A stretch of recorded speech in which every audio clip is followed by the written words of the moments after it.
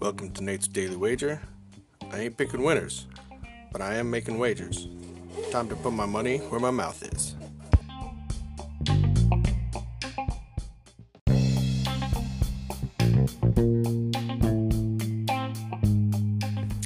This is Nate's Wager for October 24th, 2019. Taking on a little NFL action tonight. We have Mr. Daniel Snyder heading up north to take on the Minnesota Vikings.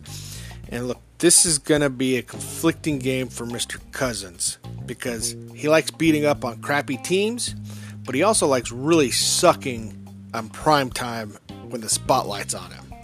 They're pretty much the only game in town tonight, so I expect him to suck, but I think they're still going to win. However, I think somehow Daniel Snyder is going to find a way to cover those points. So we're going to take Daniel Snyder to cover 16.5 over Kirk Cousins.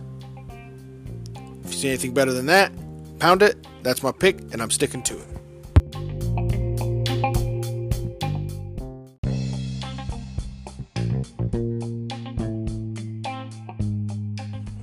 Please remember to rate, review, subscribe in your favorite podcast application.